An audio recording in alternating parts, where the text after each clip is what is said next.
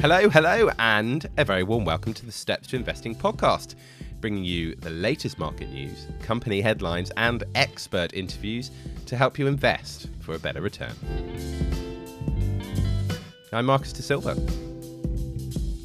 and a very warm welcome to you all. This is episode 7 of, I nearly didn't say that correctly, episode 7 of season 6, and it's the first day of the new tax year. So, I mean, I know most people are probably not going to be totally excited by that concept, but of course what this means for investors is brand new allowances, both for your ISA, that £20,000 a year, and also your pensions as well. And we've got new limits. We now have an annual limit of £60,000. That's 50% more than it was just a day ago. And we have no lifetime limits on ISAs anymore either. That starts today. So exciting stuff in the investing world. But aside from all of that, let's have a little look at this week's podcast. We've got Laura Suter from AJ Bell on the pod.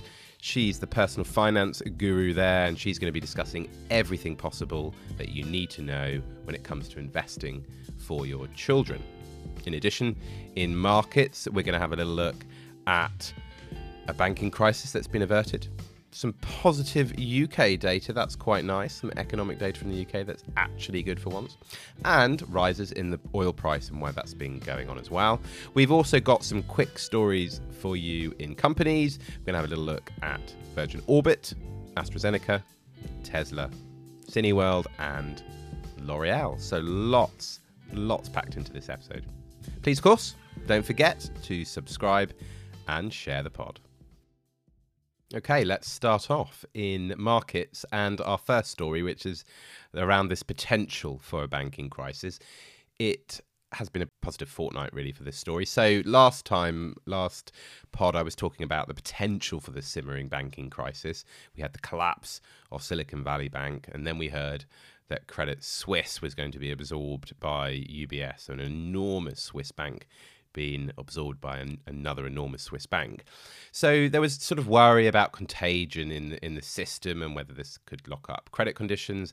Well, we had some respite early on in the fortnight with news that this American bank, First Citizen Bank, which is actually one of America's largest family-controlled banks, has bought $72 billion off SVB's assets for a discount price of $16.5 billion from the Federal Deposit Insurance Corporation, so this entity that was holding the assets following the collapse of SVB. And it's calmed markets, really. It's sort of squelched these fears of this contagion that was hanging over investors, and this worry that it could lock up credit conditions and exacerbate slowing economies.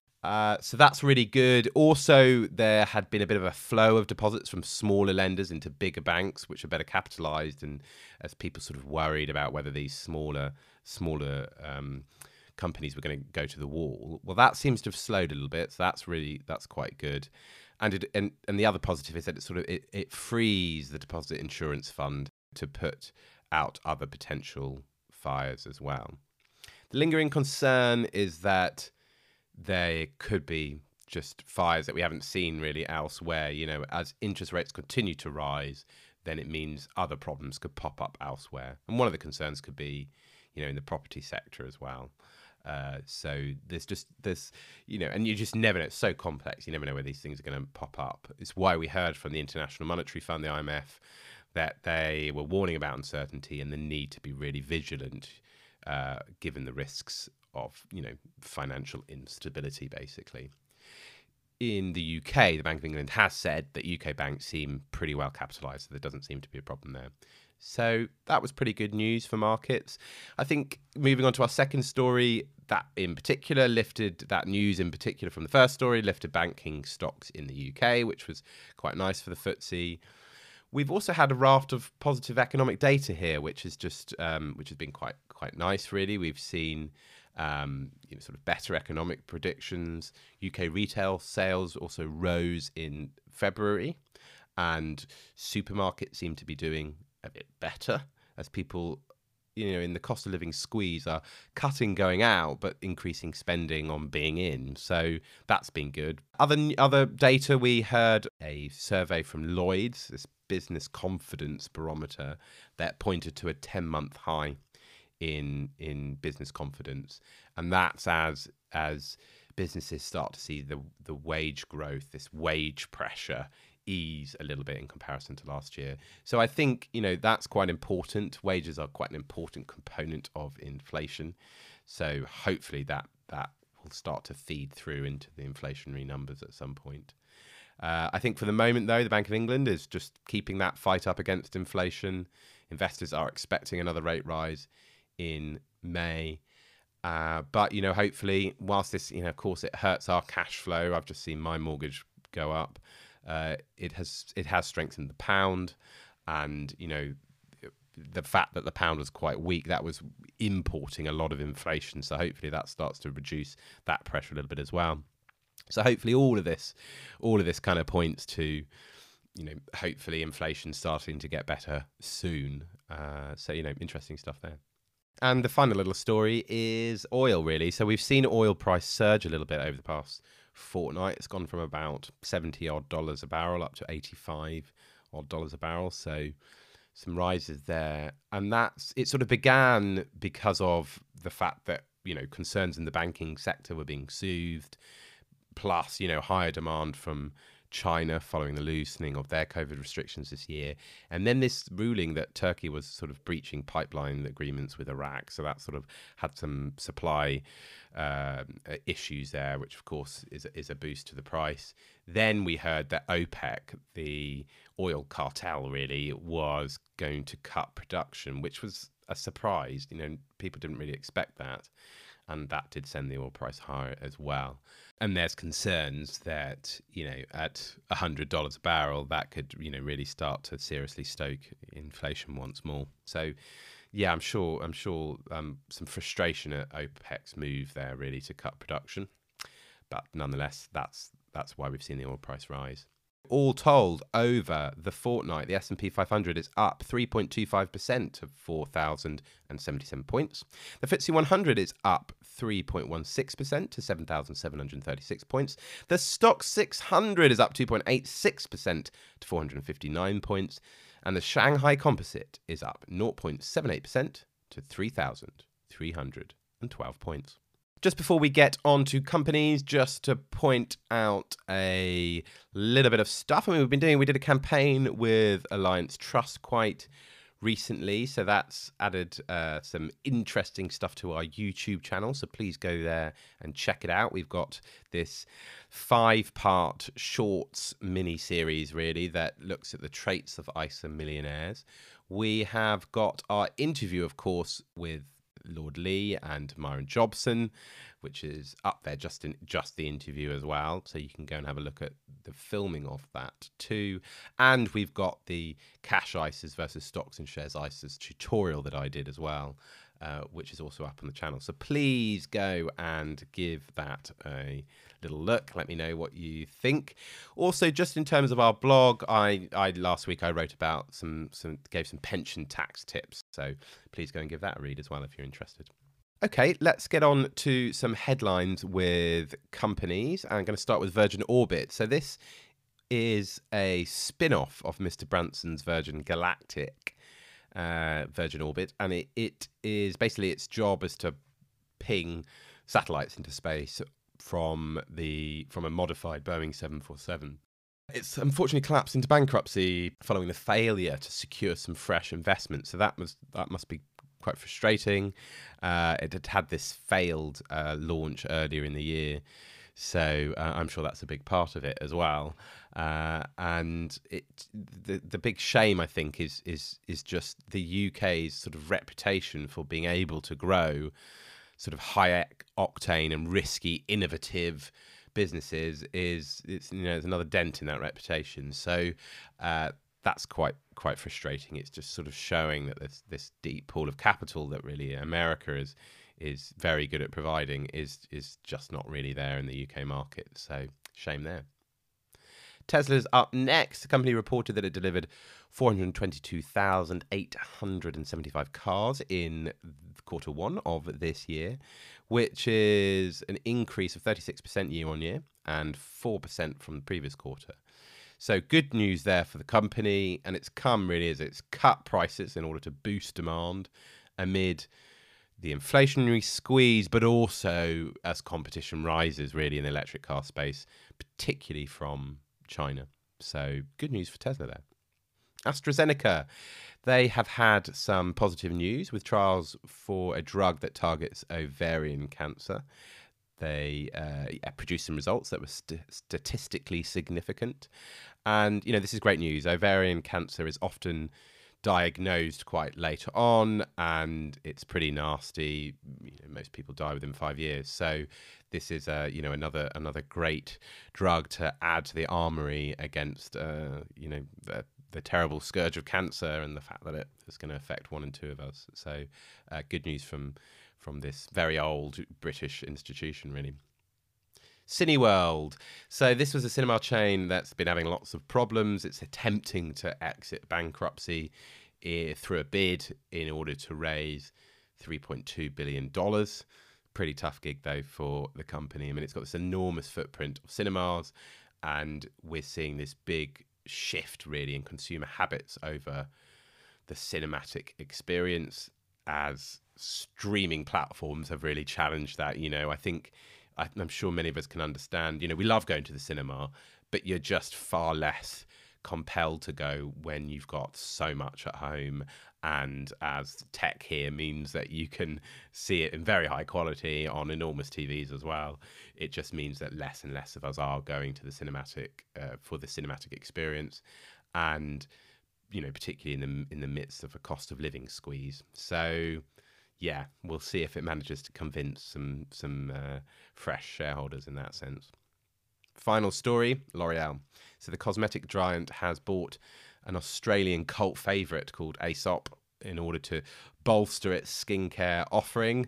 It's pretty big news for the company, really. It's been a little while since its management team have really spent so much money on an acquisition. It's paid $2.5 billion for it.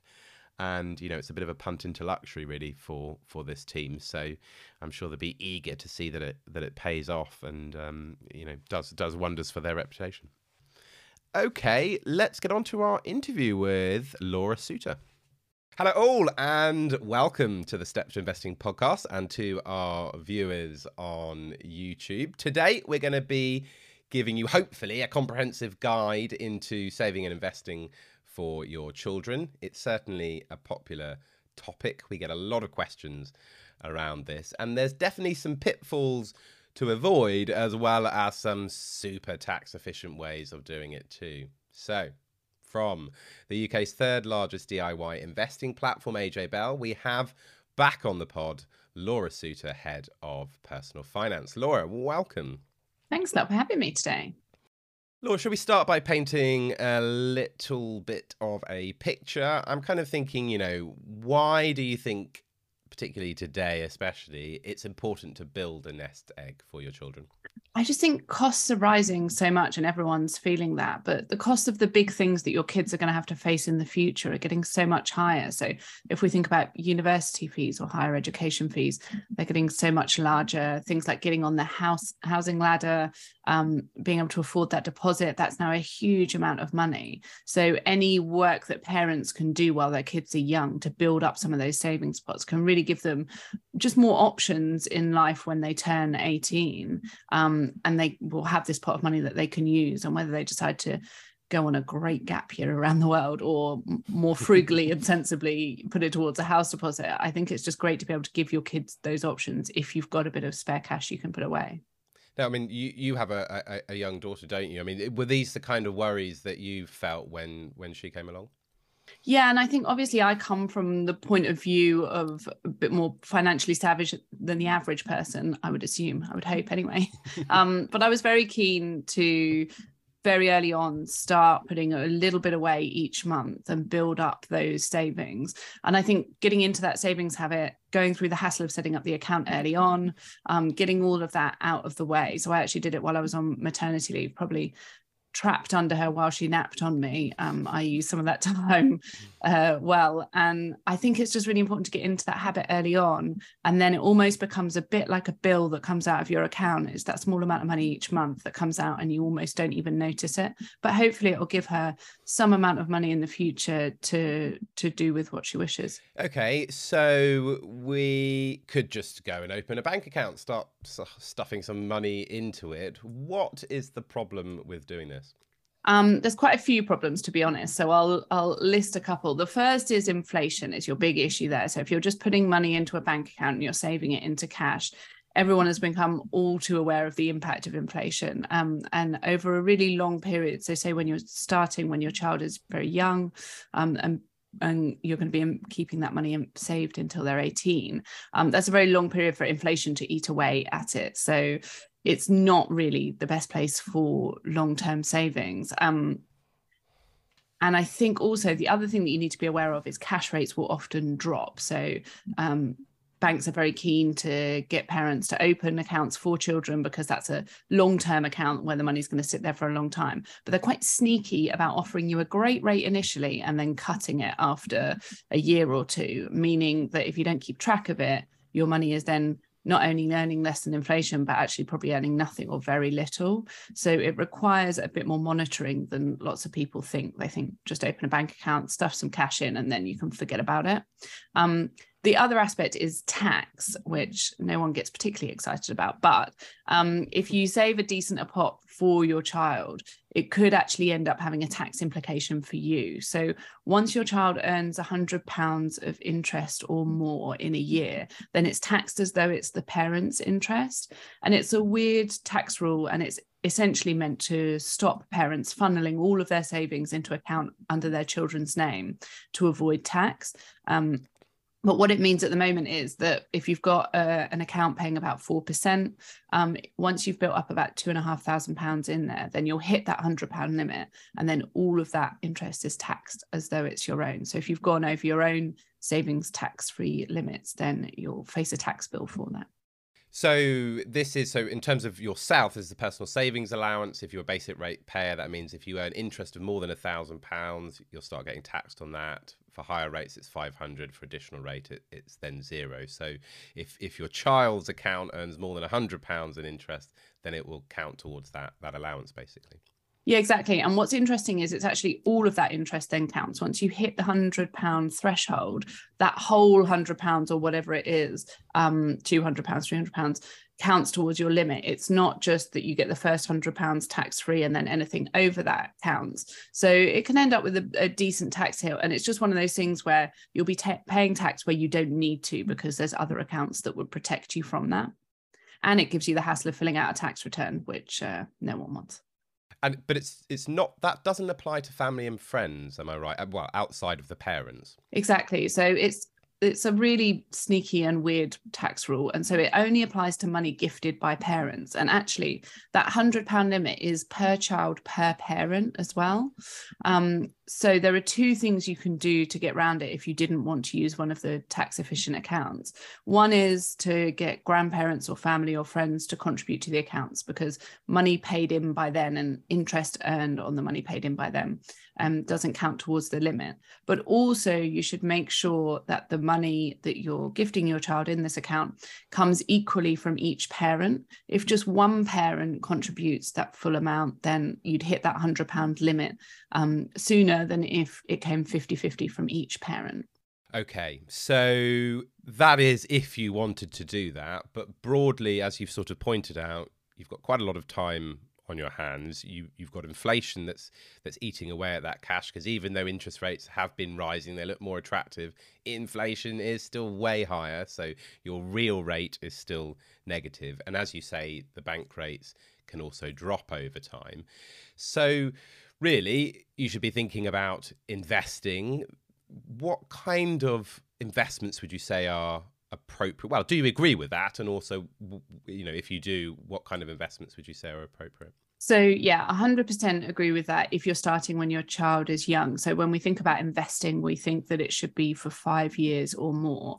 So if you're a bit more of a late starter to saving for your child, which there are lots of costs early on in a child's life, so lots of parents might find that they don't have the spare cash until their child is a bit older, then you might want to stick to cash. So if it's going to be kind of 5 years until they reach 18, you're probably better off sticking to cash. But anything longer than that, definitely investing is much better for that kind of time horizon. And if you think, if you're starting from birth, you could have 18 years where that money could be invested, which is a great time horizon for investing and to kind of ride out the ups and downs of markets.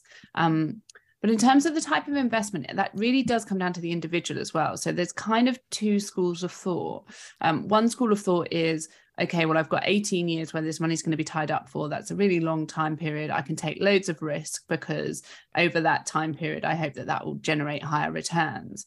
The other mindset is, this is the money for my child's future. I really don't want to take too much risk with it. I don't want to risk that this money that I'm paying in now actually isn't going to get those high returns as I want, and I would feel uncomfortable if it had a large drop in value if markets fell.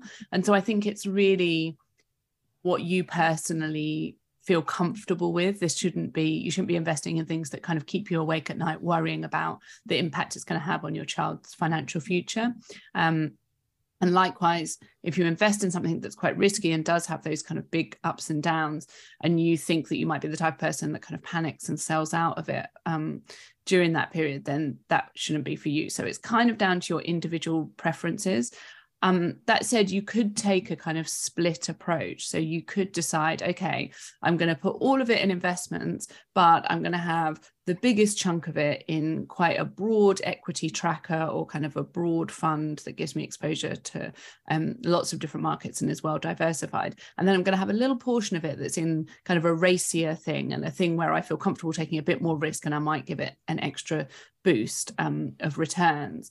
Or likewise, you could decide you want to have much less risk in the overall pot of money, keep some in cash, and then invest the rest. It really comes down to kind of your own attitudes to investing and to risk, really.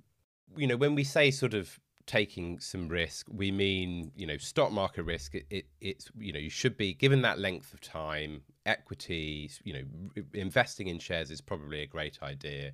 And would you say diversified funds rather than individual shares, or is that again very much down to that risk propensity that you might have that you were describing? It's very much down to the individual. Yeah, I think it's kind of down to your the person's risk level, but also the amount of time that they have to spend on this. If you're investing directly in stocks, then you're going to need to take a bit more time to kind of research and monitor the portfolio, look at the points where maybe you should sell out, have a much more coherent kind of research and strategy behind it. And for lots of parents, it might be that they just don't have that time to spare, in which case you're probably far better outsourcing it to a fund manager, whether that's an active or passive fund, and kind of taking a bit more of a hands-off approach. So it depends kind of on your risk tolerance, your level of experience with investing, but also the spare time and enthusiasm that you have to put into this. If you want something where you can just set it up to go out monthly, invest in the same fund, and you don't have to worry about it too much, you check in on it a couple of times a year, then individual stocks are not the route for you. And I suppose the other thing as well is, you know, given, as you say, when you start out, you've got 18 years, the other thing you could do is run down the amount of risk that you're taking. So as you get closer to that 18th birthday, you could start to sell some of those riskier investments and start putting it into safer stuff like bonds. Is that a good idea? Yeah, so that's the kind of strategy that we see people use as they near retirement, and it's for a similar purpose. It's you're dialing down the risk level because you know that you're going to need to access that money sooner. And I think that's a sensible strategy, but it's also something where you should probably involve your child in some of those discussions as it gets closer to their 18th birthday. It might be that they decide that they want to use that pot of money to save for a house deposit, and actually they're not planning on buying a home for another 5 years, in which case you wouldn't need to dial down that risk. Conversely, they might want to use it to buy a car or to pay for university, in which case they would need it at age 18. And so you might need to be more aware of of how much risk there is in that portfolio come their 18th birthday. So I think it's opening that discussion up with your kids. And I think some parents might think, oh, I don't want my teenager to know that there's this pot of money sitting waiting for them. But it's actually a really great way to build up financial education in your kids, to teach them about investing and saving. And you can say, look, I set this up when you were a baby. I've put away this amount of money and it's grown to this. And isn't that amazing? And kind of use it as a financial education tool, rather than being worried that they're just going to see this as a pot of money that they can splurge on their 18th birthday. I mean, I think that's a fantastic point you make there, because I would have thought if they were suddenly surprised on their 18th birthday with a large pot of money, that would be a riskier strategy in terms of them, not really understanding its purpose maybe, and how important it might be for their futures. So having a sort of run up towards that time, and as you say, using it as a runway of education, is a really fantastic point there. Yeah, and I think you could even get them involved in making some of the investment decisions. So I think a good way of engaging kids and teenagers, and you can even start this from quite young, is to teach them about investing through their own investments. So, okay, they love Disney films and they love the Disney franchise and they watch Disney Plus on TV. So show them that there's Disney shares that they could buy. Now, I'm not saying you should let your entire investment strategy be run by a 7-year-old, but you could buy one Disney share and you could show them how that then rises and falls in value. And it's a great way of them realizing how investment is linked to real world things. So they watch a Disney film and actually they're invested in that company that makes it. How much do you reckon you need to contribute for a decent pot? Now, I mean, I say decent pot, that is different to different people, of course.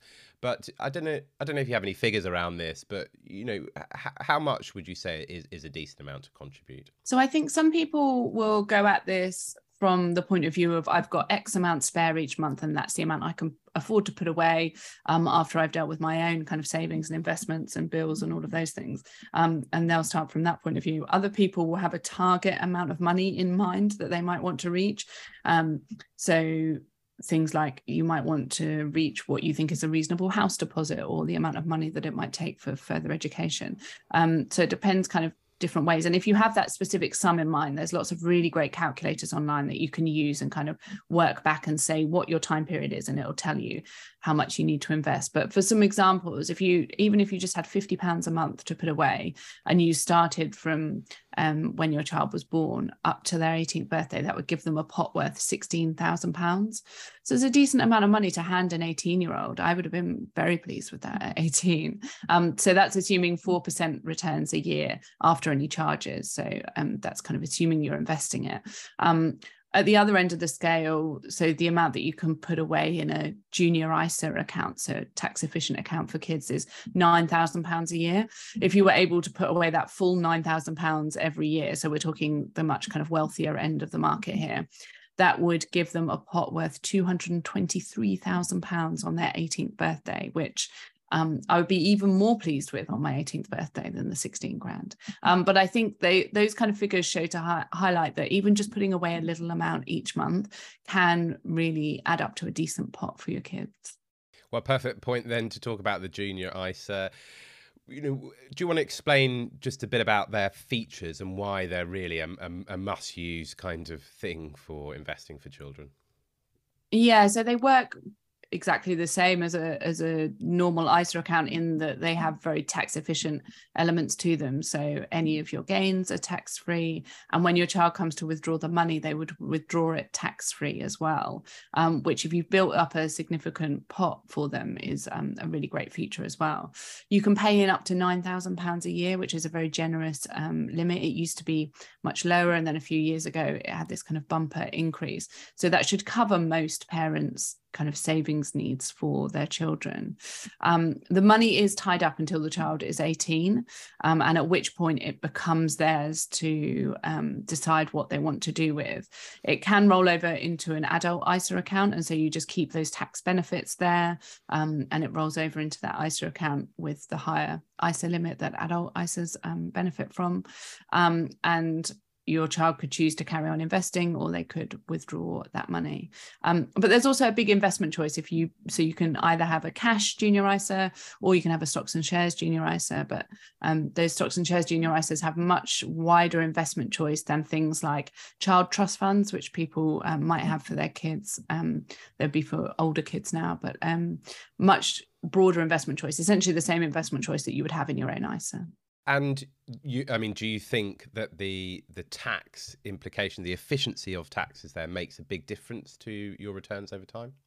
Yeah, so I think it would do, and particularly when they come to withdraw that money. They could also do things like roll some of it over into a lifetime ISA, which I'm sure you've talked about before, but I mean, a great savings vehicle for if you're saving for your first home. So I think, to keep it within that kind of ISA wrapper, as it's called, you may as well save that tax on it rather than that money going to the taxman. And the benefit of that each year will help to boost the portfolio over a longer period of time. And of course, it's £9,000 for each child as well. And none of this touches your own contributions as well. Yeah, exactly. That's completely separate to your own ISA allowance. And then finally, there is the junior SIP. So there's a private pension that you can set up for your children as well. How do these work? Yeah, it feels like the longest term investment ever, doesn't it? If you were going to set this up when your child was first born. But yeah, you can have a pension for your child. And even though they're not a taxpayer, they can benefit from tax relief from the government. So what it means is you can pay in up to £2,880 in a year. The government will then top that up with tax relief to £3,600. And you get the same great tax perks as an adult SIP. So your investments will grow tax-free, but also the account is locked up, so you can't make any withdrawals until retirement age. Currently that's 55, but we know that it's rising at the moment, and if you're saving for a child, then you've got to expect that it's going to be even higher by the time they come to retire. So yeah, very long-term option, but the fact that you would have such a long time for the money to grow and compound over time, and also you get the perk of that government free money on top, does make it quite attractive. I would say it's not a first port of call for most people when they're coming to save for their kids. They're much more focused on the junior ISA and saving up until their kids turn 18. It's quite a popular option with grandparents who have spare cash and they want to put it away for the longer term, or for parents who've maybe maxed out that junior ISA allowance and they want another tax efficient option for their kids. But I thought it would be interesting to look at, so if you made 1 year's worth of contributions when your child was first born, you didn't make any further contributions and you just left it to grow at 4% a year, then that one contribution worth £2,880 would actually grow to £38,000 by the time your child was 60. So if you did find yourself with a small windfall 1 year and you wanted to carry out that experiment, it's actually because of the benefit of compounding over such a long period of time, a small contribution by you actually equates to a lot of money for your kid. Yeah, but the problem is, Laura, where inflation is at the moment, that'll probably buy you a pint of milk by the time that they get to retirement. That is so true. But I mean, you're absolutely, I mean, 60 years of not only growth, but also the compounding, the wonders that are compounding, really hammers home that point really about time in the markets, really. Yeah, exactly. And so I think, for grandparents who've got a bit of spare money, or if you have a bit of a windfall in 1 year and you want to put some money away, you can. And you don't have to put that full £2,880 in. You can put less in if you wanted to. On that note, Laura Suter, thanks very much. Thank you. Well, a very big thank you once again to Laura Suter from AJ Bell. Really interesting and important topic for young parents. Of course, if you've got any questions about investing for your children, just email me at marcus@stepstoinvesting.com. And please don't forget to subscribe and check out the new content on the YouTube channel. Upcoming will be our early bird campaign, where through a new set of videos and an article written by our investment journalist Cherry Reynard and a new podcast, we're going to be exploring a number of reasons why you want to be getting going as early as you possibly can with investing in the new tax year with your new allowances. So more on that next time. Until then, Goodbye.